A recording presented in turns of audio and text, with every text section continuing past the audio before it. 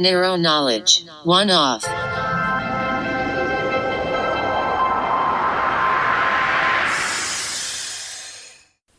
Hey everyone, Nick at Nero Knowledge here. Just another one-off podcast for you. I hope everybody's doing well during this COVID-19 pandemic. If I've had family and friends that have gotten this, definitely seems to be the story that gets missed is what is happening to people and how people are being affected by it when they do catch the virus. So not a lot of information there, but it seems to be something that some people unfortunately think if I get it and get the antibodies built up in my system, then I'll be all set. Just so people are aware, South Korea, I guess, about a couple of weeks ago, started seeing that the people who did have it, fought it off, apparently successfully have come down somehow, not necessarily with it again. There wasn't too much information outside of that, but they did test positive for the virus once again, even after having it. So just be careful out there. I know sometimes there's that herd immunity mentality. Like I said, if you get it, then you get the antibodies in your system already and you won't get it again, but it's a virus we don't know much about. So just be careful out there, and even if your states start rolling out to go back into what used to be normal day life, just be safe, continue to protect yourself. We obviously don't have any vaccine or cure at this point, so just be aware that it's unfortunately going to still be out there for us, waiting, lurking in the shadows. And hopefully as we start going back to normal everyday life, people who do have it, we can start doing something more along the lines of Asian cultured countries, where basically those who have some sort of infection with it, and maybe even hopefully cold, flu, and other bacteria and virus driven illnesses, will be wearing masks themselves to protect the rest of us. So thinking about society instead of just themselves in a sense. At that point, it's a good practice to put into place, and just a recommendation from me at that point.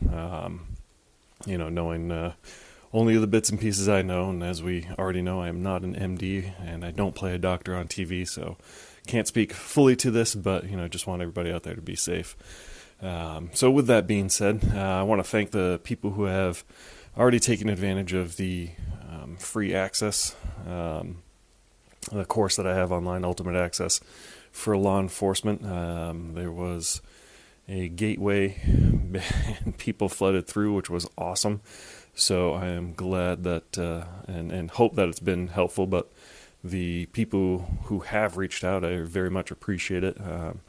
And one lady out in Colorado told me that they finally finished a database project that they had been working on for 2 years after going through the course. So I'm glad that kind of put whatever piece of the puzzle together for you, and got you to finish that project and get it up and running. So kudos to you and everybody else who's consumed it. If you have any questions, again, feel free to reach out. There is a version 2 that I'm working on that will be coming out in July of this year, July 2020. So be aware that a more robust version will be coming soon. I'm also working on some other online course ideas and see if people would be interested in those.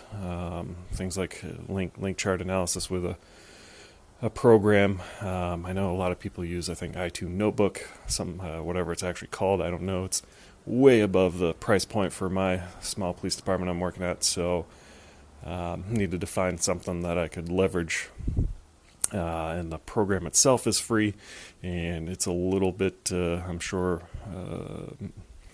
more manual versus automatic, right? So there's not a lot of built-in features, even though it's open source. There's plugins for it, and that can be leveraged as well.